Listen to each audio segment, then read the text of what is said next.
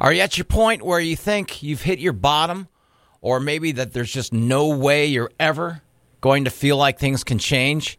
I was like that. I really was. And I want you to know, my name is Bromo, by the way. I want you to know that there is a way out. Please join us for my podcasts. Without the ones like you, who work tirelessly to keep things running, everything would suddenly stop. Hospitals, factories, schools, and power plants, they all depend on you. No matter the weather, emergency, or time of day, you're the ones who get it done. At Grainger, we're here for you with professional-grade industrial supplies. Count on real-time product availability and fast delivery. Call, clickgrainger.com, or just stop by. Grainger, for the ones who get it done. Oh, you look at that. Got some new music going on. My name is Bromo. Looking forward to starting this back up again. This is a podcast called There Is a Way Out. For those of you that are familiar with myself and my podcast, I so appreciate in the past all the comments and all the people that listened and passed them on to others. That's what this is for. This is a new plateau, I guess I'm on. Not plateau, you goof. A new platform. But it's still going to go to Spotify, I think, and all the others when these are done. My engineer, Randy, who's awesome, is going to help me like I'm doing anything. He's going to put these together. I think they show up on our app, and I'll give you that app address. And then, like I said, other platforms, it'll be there. There is a way out, which is about recovery. We'll start out with some episodes of my story. And for those of you that have heard it many times, I apologize. You'll have to hear it again. I cannot take the episodes I did over 4 years ago. That was at another radio station, another company. So I'm starting over with my own story. Does this make sense? And then when my story's done, we will open it up. I'll open up to guests and open up to people who have their stories and anybody who can add to what this disease is all about and can tell us their feeling on addiction, which is so strong, affects so many people. There Is a Way Out is designed for you to maybe listen in if you think you have a problem, or if you have a friend or someone else that you believe may need just a little pick-me-up, and you can listen to what I went through and that I still go through. I'm not an expert. I'm not a doctor or anything like that. I don't have any certificates. I have life experience, duh. You're not going to hear me curse because I don't believe that's... and I'm not putting anyone down. That's their own way of thinking. But sometimes people get in front of a microphone and they're doing a podcast and they let everything fly. And that's just not my nature of doing things. I don't believe you need to curse to be effective at all. So why don't I be quiet? And that doesn't make sense. Why don't I begin There Is a Way Out with my story years ago when I was growing up in San Diego. Pretty basic middle-class neighborhood with a cul-de-sac where I played touch football with my friends. I had longer hair. Of course, unsatisfying my dad, who always wanted me to get my hair cut, but I let it fly, stayed out there late until my mom would yell out, "Dinner!" And then, of course, we'd all run in. Now, I saw my parents drink from time to time. I believe my mom would get a little extra giddy if she had half a glass of wine. I didn't observe anybody overdoing things. I know my dad drank some beer, and I know my uncle, he drank quite a bit. And, you know, when you're in your teens back then, or when you're a kid back then, you don't really take note of anybody doing any extra drinking or anything like that. You're not sure. You have no idea what an alcoholic is back then. Keep in mind now, this is way, way, way, way back then when there were no cell phones, no social media like Facebook or anything like that.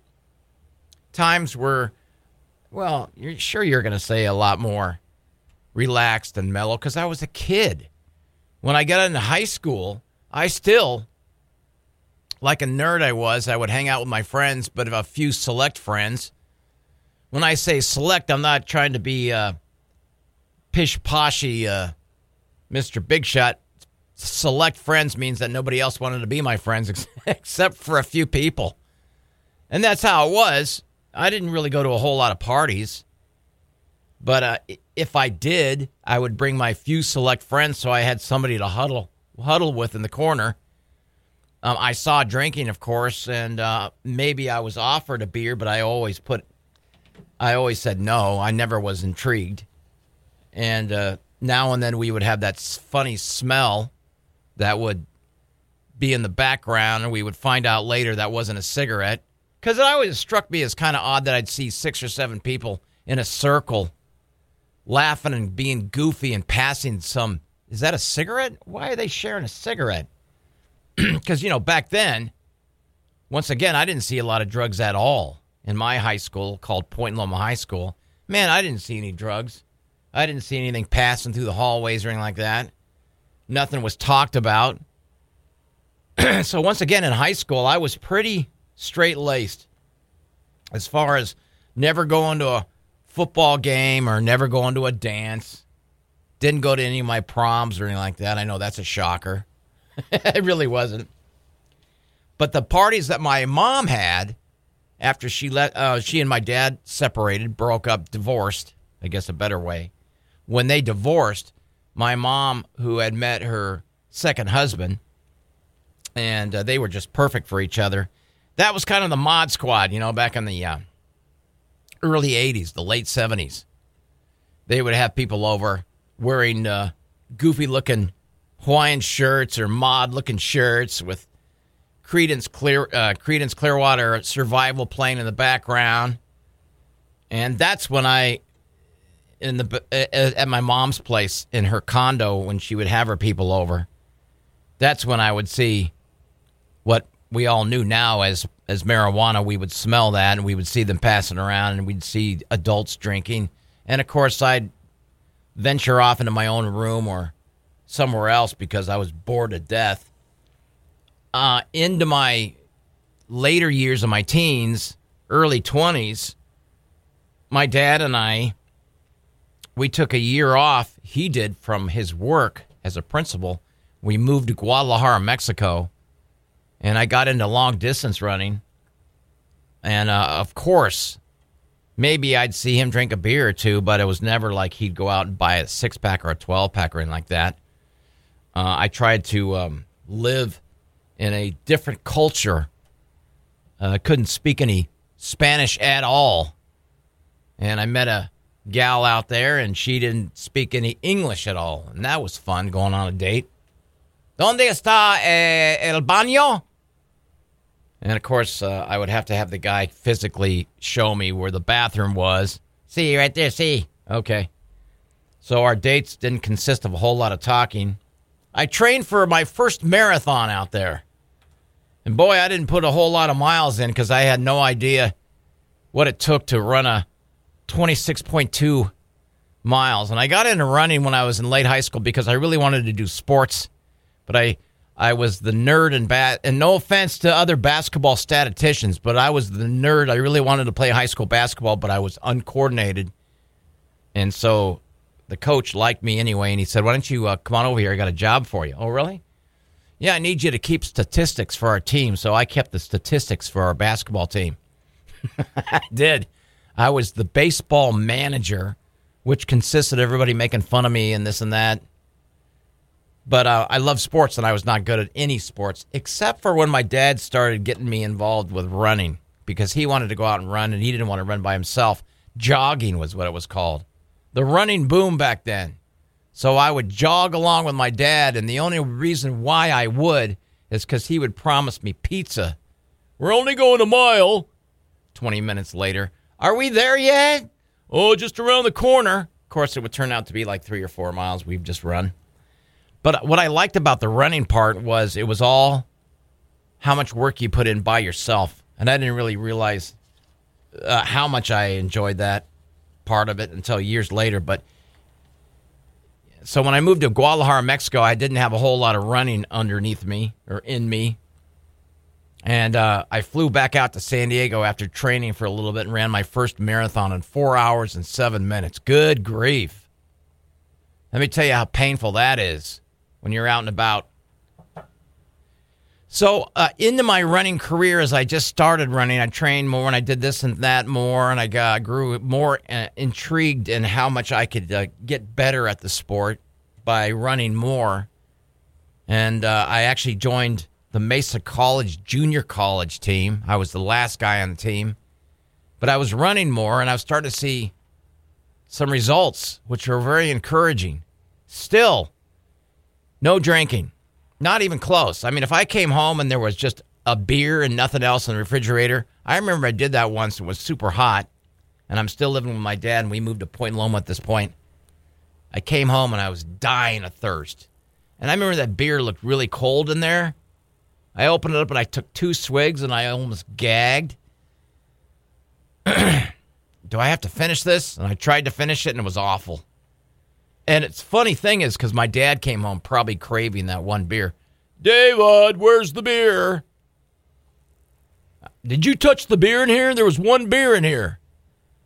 And I think I lied and said that I accidentally hit it over and hit in the ground, and it opened and flew all over the place. But I'm even sure, even if I told him that I had a couple of sips, he wouldn't have cared.